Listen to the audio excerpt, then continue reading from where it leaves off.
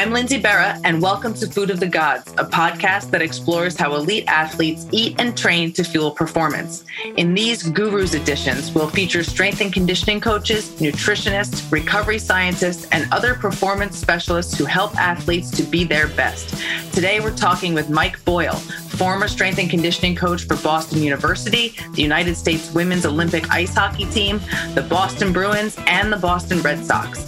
Now at Mike Boyle Strength and Conditioning in Woburn, Massachusetts, Boyle trains professional athletes from across sports alongside athletes from Little League to Senior League and regular folks who just want to be fit.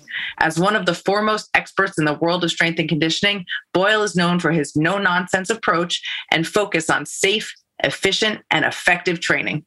Hey, Mike, how's it going? It is going good. How are you? I am just peachy down here in New Jersey. I hope you're in Massachusetts, right? I'm in Massachusetts. Yes, I am. And life is good so far. So we don't have a mask mandate in town yet, although some surrounding towns do. So that's how I'm gauging my life right now. You'll have to cover up that awesome beard you're rocking. I know. It's time to actually shave. I'm just awesomely lazy. It's all right. It looks good. It's very distinguished. You got like a little like Sean Connery going there. Yeah, a little. I was going to either Sean Connery or I'm working on Santa Claus, depending on how you want to look at it. Well, you got a ways to go for that. So I said in the intro, I gave a little bit of your background and all the teams and stuff that you've worked with. And you obviously own your own training facility now in Massachusetts, still working with a lot of professional athletes, but also a lot of normal people too. Just give us a little bit about your background way back, how you became a strength and conditioning coach. So I am in year 40, which is crazy. I was very, very lucky to start in strength and conditioning right out of college when strength and conditioning really was just sort of an idea. I knew two guys who had jobs, actually had gotten, and they were both part-time. Neither one of them had gotten a full-time strength and conditioning job. Strangely enough, One of them, Mike Boyle, ended up being the longest tenured guy in the NFL, just retired with the Cowboys with 6 Super Bowl rings. At one, I would say he was tied with Brady until the last Super Bowl, and Brady outlasted him. But and then Rusty Jones was still in Indianapolis. Both of those guys were 2 of the longest tenured guys in the NFL. And they were at Springfield College when I was there, and they got jobs as they were kind of part-time. Rusty was working, this will date us, the Pittsburgh Maulers in the USFL and the Pittsburgh Penguins. And Mike was working at Syracuse as the track field event coach and the strength coach for Dick McPherson at Syracuse. And I thought, this is like a real thing. I'm going to get a chance to do this. So I'm really part of that first generation of guys. I was a part-time coach for probably 8 years at Boston University, almost exclusively. And then right about the same time, BU gave me a full-time job and the Bruins offered me a part-time job. So then I had a quote unquote full-time job and a part-time job. And I worked 9 years for the Bruins while I worked at BU, which again, in that era you could do because people were very happy to have sort of a part-time person who'd show up and just help the guys with whatever you were supposed to be helping the guys with. I don't think people had any idea what we were supposed to be doing anyway. We were like the weight guy, or that was kind of how we were referred to. And I just kept kind of rolling along. Obviously, I got into hockey at Boston University, and that became kind of my thing, which was unusual because my dad was a basketball coach and I was a swimmer and a football player. So I've been in a lot of unfamiliar places that I've become really familiar with over the years. I worked for the Red Sox for a couple of years and managed to get a World Series ring out of that. Again, another area where I was probably theoretically less than an expert. So I've just been kind of dabbling around the last 40 years. Dabbling. So you say you're less than an expert in those particular sports, but you still, what you are an expert in is getting athletes ready to compete. And that obviously has evolved quite a bit over the years. Like back in the day, you said you were the weight guy, and I'm assuming guys, not everyone was utilizing you. How has that evolved over the years to where we're at today with everyone having an individualized program? Oh, yeah. I mean, it's changed so much. When I first started at Boston University, it was very much voluntary for most teams. And that was one of the big things we started to try to work on was, okay, everybody's got to do it. We've got to get everybody involved in this process. And then it's funny, we were strength coaches and then we were strength and conditioning coaches. And then some people started to refer to us. I always give Mark Verstegen credit for making us performance enhancement specialists. Coined that term. But we started to get involved in conditioning. We started to get involved in nutrition. We started to get involved in sports psychology. I think we really did dabble in a whole bunch of areas. Now they call that a high performance model when you have somebody who's running all of these things. But I think there were a lot of us who were running high performance models before high performance models were fashionable, and we're figuring out, okay, what should our athletes be eating? Trying to work with guys on sleeping, trying to work on recovery. We were doing everything primarily out of necessity. And I've kept doing everything primarily probably out of obstinance more than necessity, in terms of when I say I'm not an expert, but sometimes I feel like I'm more of an expert than a lot of the experts. So sometimes I look at the people who are maybe trying to help us and feel like sometimes they come out of an unfamiliar field and don't understand the landscape. I think one of the things I've been really good at is coming into an unfamiliar field, but understanding the landscape and figuring the guys out, figuring the athletes out, figuring out. A lot of it is figuring out what makes guys tick, or women, because again, I've had a lot of experience with our female athletes too, and figuring out how they take in information. What do they want? What do they need? Because sometimes what they want isn't what they need. And then trying to figure out how to get them to do what they need and maybe modify what it is they think they want. How do you as a coach look at an individual athlete, male, female, hockey, baseball, boxing, whoever else comes into your facility, and decide what it is that they need? I think you have to talk to them. This is very much a relationship game. And you have to get to a point where you can engage in a conversation with the person and figure out, because again, I think it goes back to the idea, what they want or what they think they need generally is not what they need. And so now you're trying to convince somebody, I understand what you want, but let's talk about how to maybe get you there. And the road to getting you there may not be the one that you think that it is. So again, that ability to relate to people and to have a conversation and to understand their backgrounds and what's important to them is really, I always say, this is much more of a soft skill job than a hard skill job, because it doesn't matter really what you know. It only matters what you can get people to do. I think there's a lot of really intelligent failures in our field, people who don't succeed. And a lot of it is because they lack the relationship ability.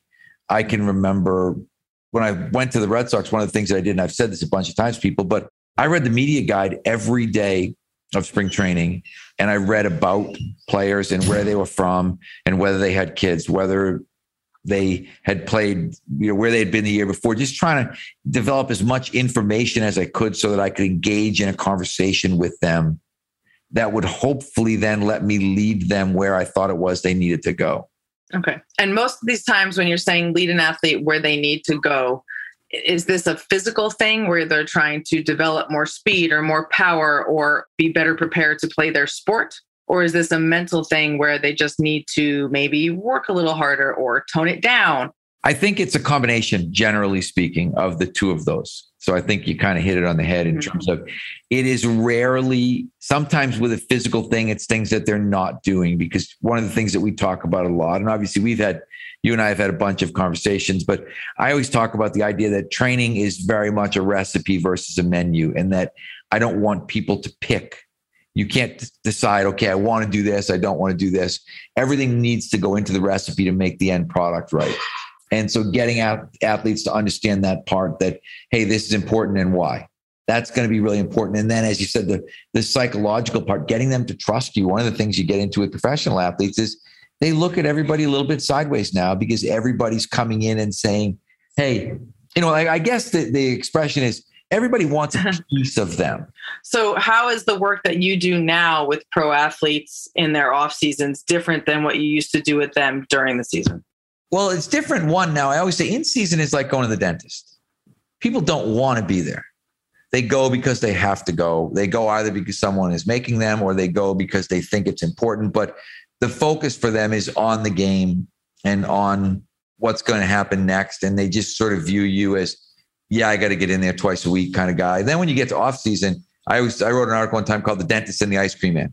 Mm-hmm. And I said, you get to switch from being the dentist to being the ice cream man. You get to switch from being the guy that nobody wants to see to the guy that everybody wants to see. And for us, we're almost exclusively off-season people now because of the way that it is. We're not working for a team. I don't have to look at somebody in Major League Baseball and say, okay, it's March and we got to figure out what we're going to do till October.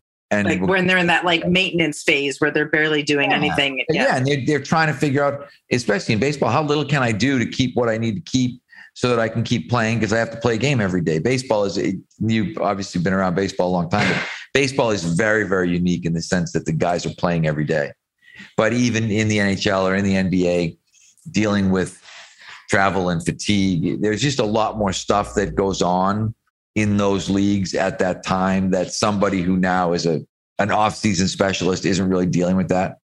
As an off-season person, if a baseball player or a hockey player come to you in the off-season, how different is the training for athletes from different sports when you're talking about generally being physically prepared to play, but there is a different component to the skill sets of each of those sports? I would say it's really minimal. I always every time I talk about this or write about this, I say it's 80-20. In terms of 80% of it is going to be very much the same. 20% of it is going to be different. And the 20% varies from sport to sport. With baseball, there's a big arm care component in terms of everybody's worried about their shoulder. Everybody's worried about their arm. And you need to understand that. So you need to kind of insert that arm care component into their program, if for no other reason than to make them comfortable that you know what you're doing. And then when you get into, say, hockey, there's a really big conditioning component that is not as present in other sports. Hockey is a really unusual sport in the sense that you get these 45 to 50 minute shifts of really, really high intensity activity. And other sports don't have that. Football is going to have 7 seconds. Baseball is going to have literally 6 seconds of, from somebody like home to second is going to be a really long run for somebody in a baseball game. So that's the 20% that's different, but we really try to focus on the 80% that's the same and try to look at these guys and think, okay, you've got to get strong and you've got to get powerful and you've got to get fast and you've got to do your injury prevention work. You've got to do all this stuff that you're supposed to do and not get too caught up in the minutia. What percentage of time do you think, and I'm sure this is going to be different off season and in season, but let's say off season, what percentage of an athlete's time is spent practicing skills for their sport and what percentage is spent training to be stronger, faster, more mobile, more efficient at performing those skills? I would say for our hockey guys, we're probably spending twice as much time training as they are doing skill work during the summer. They might, a big week for them might be 4 hours of on ice work and 8 hours with us. And even 4 hours, it could be 3 hours of on ice work and 8 hours with us. So I think in baseball, for a long time, there's probably nothing that's going on from a skill standpoint at all because their off season is really short.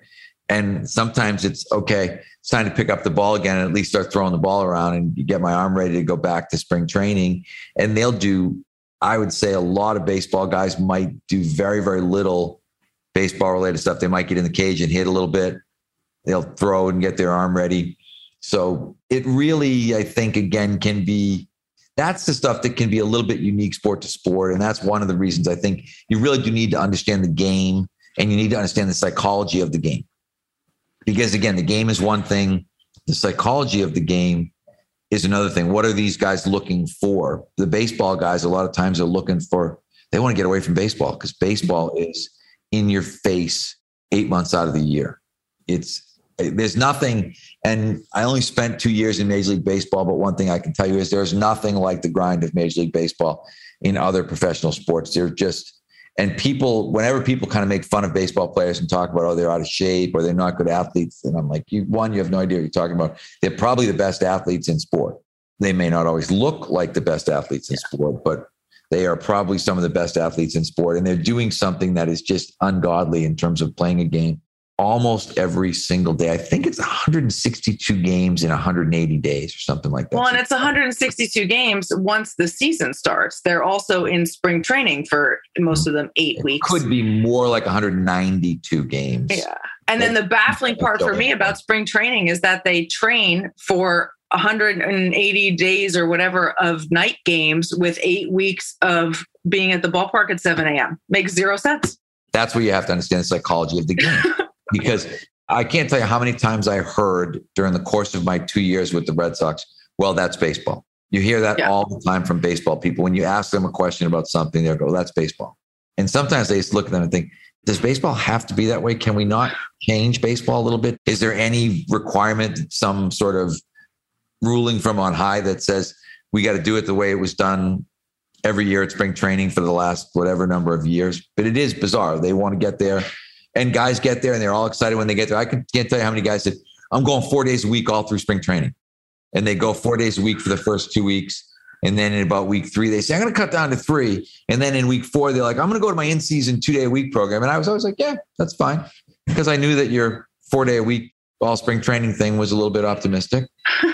What we need to do is just sort of settle into that 2-day-a-week rhythm, which is what we need to do to make it work. I do think the hockey guys, in my experience, they get in and lift a little bit more often than that during their season. I would say, yeah, it could be 2, it could be 3. It kind of depends. I mean, we've had so many weird seasons now with compressed seasons and COVID seasons and all of these things that I don't know. In a normal season where you're going to get your 84 games spread out from October to probably late April, guys can work out maybe 3 days a week if they want to. But I've always been if you can give me 2 days a week during the season, I will be 100% happy. I don't need any more than that. And in a lot of cases, I don't want any more than that. I think sometimes you'd be better off with the rest than you would with the work. Because that's the other thing I always talk about the idea that what we forget about with strength and conditioning is that it's basic biology. It's stimulus response. It's not stimulus. And people forget about response and the idea that, okay, I need to apply a stimulus to you. And that stimulus could be a game. It could be a practice. It could be a weight workout, whatever it is. But what you do in response to that is probably as critical as the stimulus itself was. And that's the part when you talked about the idea with these guys, with nutrition, with recovery, with all these things. And it's trying to get, in some cases, I felt like you have to protect. Yeah, some guys you have to motivate and get them to do what you want them to do. Other guys, you have to protect them from themselves. Other guys, you have to say, okay, enough is enough. I only need to see it twice a week. You don't need, because again, you get very different mental makeups. You get some people, if they were always been the most gifted person in the game, they may have gotten there with very, very little work. They may have just rode the talent wave right to the top and kind of look at you and think, I really haven't had to do anything to get here. And then you've got to sell that person on the idea, well, let's stay here. Let's stay here for 10 years. Let's stay here for 12 years. Let's go to the Hall of Fame. And so you're always looking at everybody and figuring out, as I said, what's making this particular person tick? Because especially in the pro sports world, and I've said this a lot too, as a pro strength and conditioning coach, you have to understand that everybody got there without you. Yeah. So they did something right. Now that could have been, as I said, that could have been just rode the genetic wave of mom and dad right to wherever they were. And it could have been they grinded it out and they worked really hard and they did everything they were supposed to do. And they came up through the system and played all the minor league games and did all that stuff. But you need to know which guy is which so you can be prepared to deal with those people on their own kind of individual platforms. Now that you have your own facility, you have a lot of people who are just normal folks who come in there to be fit, and you have a lot of pros in there, sometimes working out at the same time as those people. What is it in the grand scope of things that separates pro athletes from the rest of us? Oh, 100% genetics. It's God-given. Yes, it really is. And there's a really good book called The Genius in All of Us. And the guy, I think the guy's name was Schenk, that wrote the book. But one of the things that he says in the book is that it's genetics times environment. Mm-hmm. So generally speaking, if you can get someone who has really good genetics and then you can put them in really good environments to succeed, those are going to be your highest achievers. But there are going to be some people who just have superior genetics. I did a talk on this a couple of years ago, and one of the things I alluded to is the number of guys that you see in the NHL draft who are children of NHLers. Keith Tkachuk has 2 sons that are playing. There's just a lot of guys. One year, I think there were 5 or 6 first rounders whose dads all played in the league. And your dad playing in the league is a really big advantage, not because it's political or because he knows somebody. It's because he had the genetic material to play in the National Hockey League. And I think that makes a really big difference. And I think over time, you'll see, look at Guerrero, right? I mean, there's so many of these guys that you can look at and think you've got a massive head start when you have that genetic capability. I always wonder if guys like Guerrero Jr. and, say, looking at Keith Tkachuk's kids, like if they traded parents if the son of the hockey player was raised by the baseball player and the son of the baseball player was raised by the hockey player, are they genetically gifted athletically for any sport? Or is that specific to, does it just come from the nature versus nurture? Is it nurture that decides the sport that you're going to? And I think that's the genetics times environment thing. I think there is. I think if you probably had thrown Vlad Guerrero Jr. into Keith Kachuk's bassinet on the way out of the thing, it'd probably be a Vlad Guerrero Jr. playing on the first line someplace, just like his kids are. I wonder if someone would let us do this experiment. Yeah, no, I don't think so. Just so you know, I think we'd get in a lot of trouble with dropping kids. But I do believe that that's exactly what would happen because, I mean, obviously the environment matters in terms of those kids were brought up in a hockey environment. That's why they're playing hockey. How do you train your normal people differently than your pros? Effectively, we don't. The one thing that we don't do, and this is unlike from a CrossFit standpoint, and I know I may hit some sensitive spots here, but we don't Olympic lift our adults. I always say adults don't make good Olympic lifters. Well, especially not if they're learning it as adults. Right. That's what I mean. Yeah. And that's why it's funny because I have a bunch of guys that played for me at Boston University who love CrossFit because we taught them how to Olympic lift. Mm-hmm. They're like, I went to CrossFit and I was great. I kicked everybody's ass the first day because I could clean and I could jerk and I could squat. I could do everything I needed to do. But we train our adults very much like our athletes, but we train our athletes very different from the way a lot of other people train their athletes in terms of we don't back squat anymore with our athletes. We generally don't, I would say with our professional athletes, we don't Olympic lift as much anymore. We will have the rare athlete that does. But I always feel like, again, Olympic lifting is one of those things you need to learn to Olympic lift when you're in your teens, I think. And then it's a skill that you can kind of carry through later on. Like Jack Eichel, who grew up training with us, would continue to clean. And he'd still clean 300 pounds. I don't know about this year. I haven't seen him this year with his neck thing. But, in general, kids that are good Olympic lifters when they're young will be good Olympic lifters later on.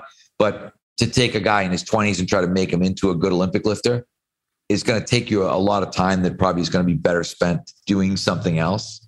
Well, and there's also so many exercises you can do that mimic those movements, but are not those movements. Exactly. For us, we've become big trap bar jump fans. I love trap bar jumps. So our adults are the big thing with our adults versus our athletes is the power development process in terms of how we're going to approach power development with our adult clientele is going to be different. We do not tend to sprint our adults because, again, when I look at, again, particularly the males, are kind of the 30 to 50-year-old male is prime Achilles tendon rupture territory.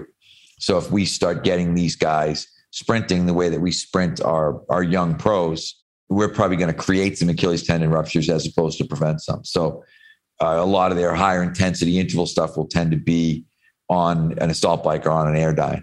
We'll do basic plyometric exercises, but we won't probably get as advanced as we get with our adults or with our athletes rather. So those are the kind of big rock differences, I guess. You once told me, and I love this analogy and I want you to share it again. And I think this actually applies for athletes as they age and people like me as they age and people who are just starting to work out. The beef jerky filet mignon warm-up analogy is one of my favorites. Can you talk about that? I always say that when we start out, we're like filet mignon. And when we're Mike Boyle's stage of life, we are very much like beef jerky. And that's really, everybody kind of giggles, but it's a pretty good illustration for what happens to tissue quality. Most kids, like one of the things I always do, watch kids, they don't need to warm up. Go to a middle school soccer game. Kids can just start playing. And you never see anybody pull a muscle at a middle school soccer game. It's really, really rare. Yeah. But we start this process of beef jerkyization, if I could call it that, at a really early age. And that's why it's funny when I see kids, when someone brings me their kid and say, they pulled their hip flexor, or they pulled their hamstring. I'm like, whoa, hold the phone. I mean, kids shouldn't have adult injuries. They shouldn't pull hip flexors. They shouldn't pull hamstrings. You shouldn't see really significant muscle strains in kids. It means that you're really overusing something in a particular pattern, which probably is starting that transition of muscle fiber quality towards the beef jerky side. And when you get old, I mean, that's the reality. Somebody, and I forget who it was, but somebody said one time that you should have one great day of warm up for every decade that you're alive. And I started to think about that and think, I mean, that's pretty accurate in terms of, for me, I need to roll and stretch and move and warm up 5 or 6 days a week to feel good now. Whereas a kid who's 10, I need one. If he warms up one day, good. He's probably good for the rest of the week and can jump in a game whenever he wants. And as we move up through the stages, and I think that's the hard part, because now we have professional athletes moving into the 4th decade. It's not that unusual to see. At a time, you would look at a guy like Brady and think, oh, that's never going to happen. No one's going to play quarterback in the NFL at 40, whatever he is, 2 years old. But that's becoming more and more common, where you'll see guys late into their 30s. You look at Chelios and some of these guys. Joe Thornton, I think, is 42 now, and he's going to play another year in Florida. But these guys have to get much smarter as they get older about how they take care of their bodies. I mean, one, again, they hit the genetic lottery to get that body to begin with, but you still need to really work to maintain that body as you age. You also once said that when you're 20, it's 5 minutes that you warm up. And then every decade after that, you need to add 5 more minutes. I'm 43 now, and I certainly warm up for at least 15 minutes, probably a little bit more just because I'm paranoid. But I mean, is that still your general rule of thumb? Absolutely true. I have a 70-year-old client. I have one personal training client. I actually have 2. They're husband and wife, who I've trained, I think, since the 90s, on and off. And we'll have days sometimes where we'll roll and stretch for a half hour. Yeah. And I let them, as long as if he keeps rolling and keeps stretching, I let him keep going, because I firmly believe that is more important. We can go in the weight room and bang out 1 or 2 sets of 4 or 5 movement patterns and I'll be happy. But that ability to keep yourself mobile and to keep that tissue quality, to keep trying to put off the beef jerkyization, if we could call it that, is really, really important. How much in athletes does repetitive use and even injuries affect to the accelerated beef jerkyization of their bodies? Absolutely. I mean, it's a huge part when you think about it, because pitchers are the perfect example. Because you take a pitcher, I used to always joke with my pitchers. I was like, you guys were all athletes once. Now you're pitchers. Yeah. And they kind of look and think, yeah, you're right. They do everything handed, one-sided, one direction, over and over again. They overuse their shoulder. They overuse their elbow.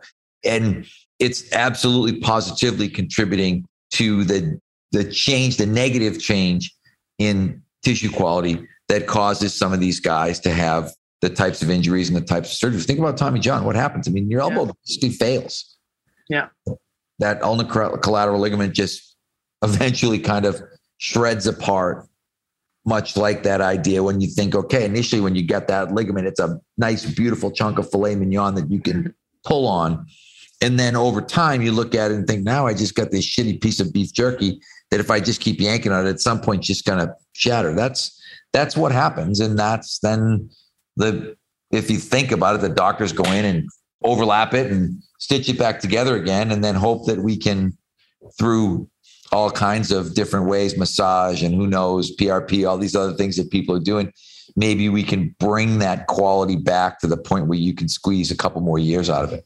And the other thing that I think is important to note, that there are so many kids who have Tommy John surgery in high school. They're teenagers with beef jerky ligaments because they've been using it so much, which it just says so much about the nature of overuse injuries. I do want to ask you, are there exercises that you think all people should do, regardless of whether or not they're pros or not? I don't know if I'd say exercises. I think everybody should own a foam roller and should use it.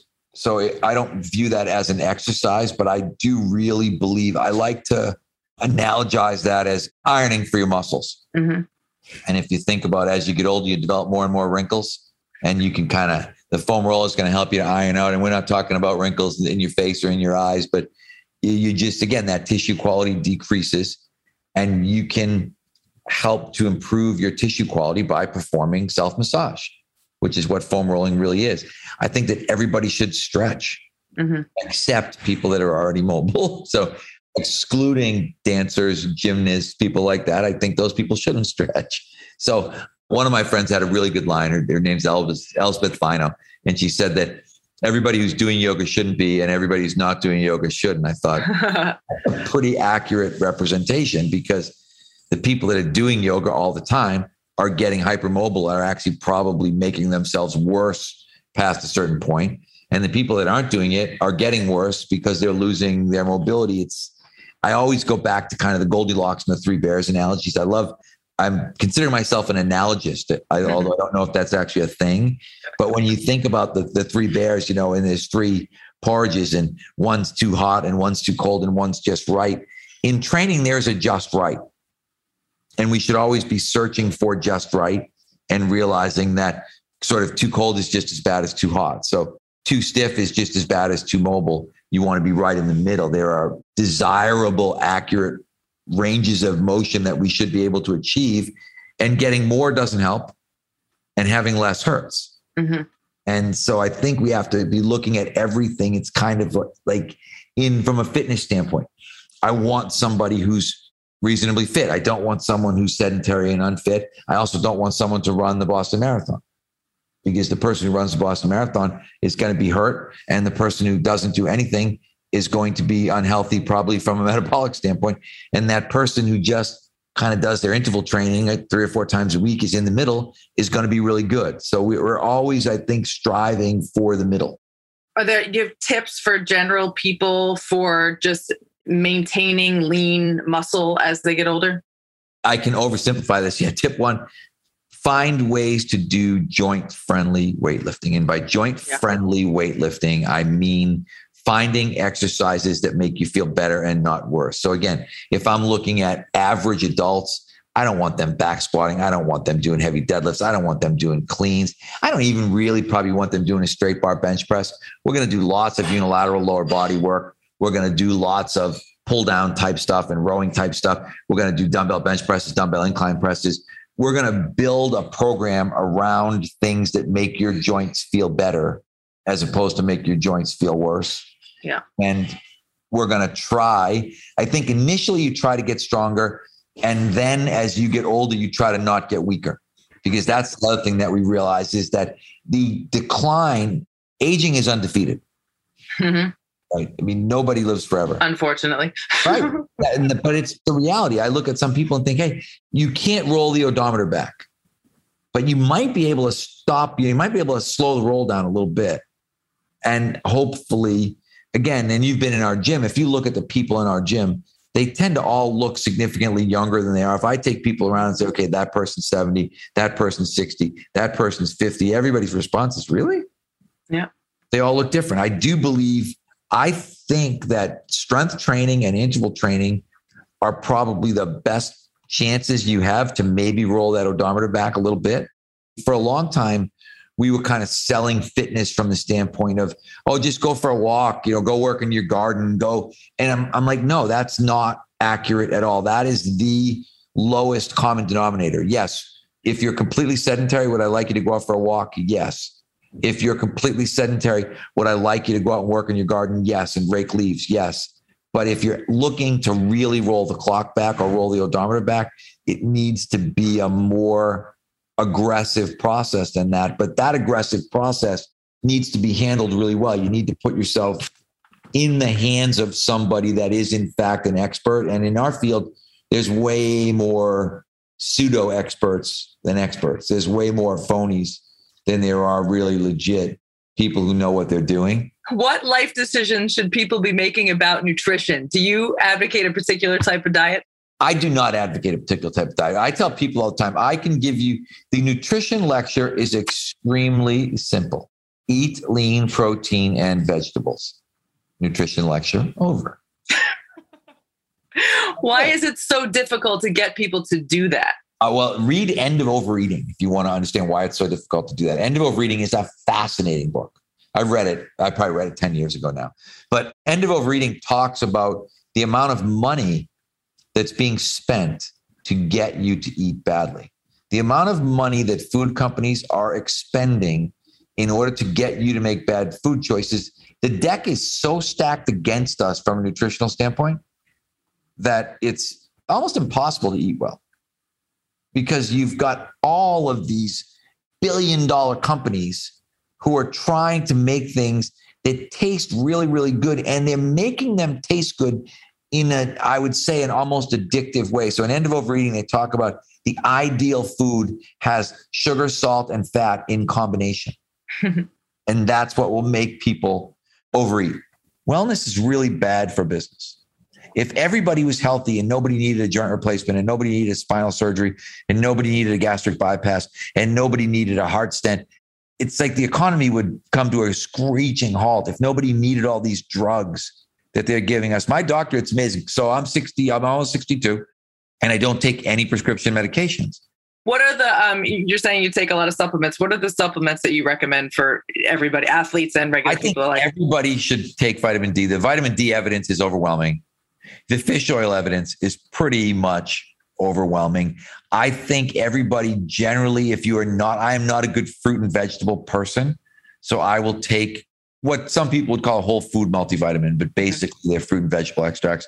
I would take those. I take glucosamine chondroitin because there's people will say, well, there's not good evidence for joint support. And I said, well, the way I feel is good evidence for joint support. And I don't mind swallowing 2 extra pills if that is going to be the case. So there's a lot. I take another plant sterol one, which is supposed to be for prostate health, which again is an issue, for a male. I say every male is going to die of prostate cancer if he lives long enough. I want to ask you one more thing about the whole training and pros versus regular people. Obviously, when you started in this business, cryo chambers and infrared saunas, none of these things existed. What are the recovery tools that have come around lately that you think are beneficial for athletes, for regular people? And even if it's nothing fancy, like you mentioned, the foam roller, what do you think that people should be doing? Foam roller, yes. I think the massage guns, generally the response to the massage guns seems to be very positive. Again, from an evidence standpoint, what's it doing? I don't really know. But I think sometimes when you say, I'm not sure what it's doing, but I feel better, be that placebo or science, I'll take it. I think hot tubs are still great. I think there's huge sauna evidence that's out there. Breathing is one of those things. I used to make fun of the yoga people for talking about breath work. And again, the evidence for breath work really mounts. Even in the COVID situation, you're making nitrous oxide in your nose. So nasal breathing is going to, in some people's views, be somewhat preventative for COVID because they were using nitrous oxide with COVID patients. But there's no question when you look at a deep breathing practice, something as simple as just a couple of minutes of nasal inhale, pursed lip exhale is going to be really beneficial for people. So I think there's a lot of really super simple things you can do. Again, stretching. I think stretching gets a bad rap, but I don't see any way it can be bad for you. So I think if some people just said, hey, I'm going to warm up and I'm going to foam roll and I'm going to stretch and I'm going to do some breathing work, that they'd be doing themselves a world of good if they combined that with simply trying. I think all you got to do from a nutritional standpoint is just try to make a little bit better choice. Yeah. At least I think if you just stay out of McDonald's and Burger King and those types of places, I'm a big Chipotle fan. It's just not easy to eat well. It's a difficult thing. Eating well is a really big undertaking. Yeah. For most people. Cool. Mike, I love the stuff that you put out on Instagram, on Twitter. Mike puts out a lot of great information just on everything that we've been talking about. Where can people follow you? So Instagram, I am Michael_Boyle 1959, the year of my birth. On Twitter, I am at mboyle1959. And I like it. I enjoy the social media thing. I think it's a great way. I say to everybody, it's a great way to communicate with a really large amount of people all over the world for free. I think the social media has done, from a fitness standpoint, probably a lot of good and a lot of bad. Yeah. But more good than bad in terms of people just have to, we always talk about the idea. You got to become a good filter. You've got to realize who the clowns are and not follow the clowns. Thanks so much to Mike for joining us today. In addition to following Mike's personal social media, you can also follow Mike Boyle Strength and Conditioning on both Instagram and Twitter at BodyByBoyle for workout tips to help you train like the pros. Until next time, for more information on Food of the Gods or to download other episodes, visit us at foodofthegodspodcast.com or wherever you listen to podcasts. You can also follow us on Instagram at foodofthegodspod or email us at foodofthegodspodcast@gmail.com. Food of the Gods is a Digitant podcast production.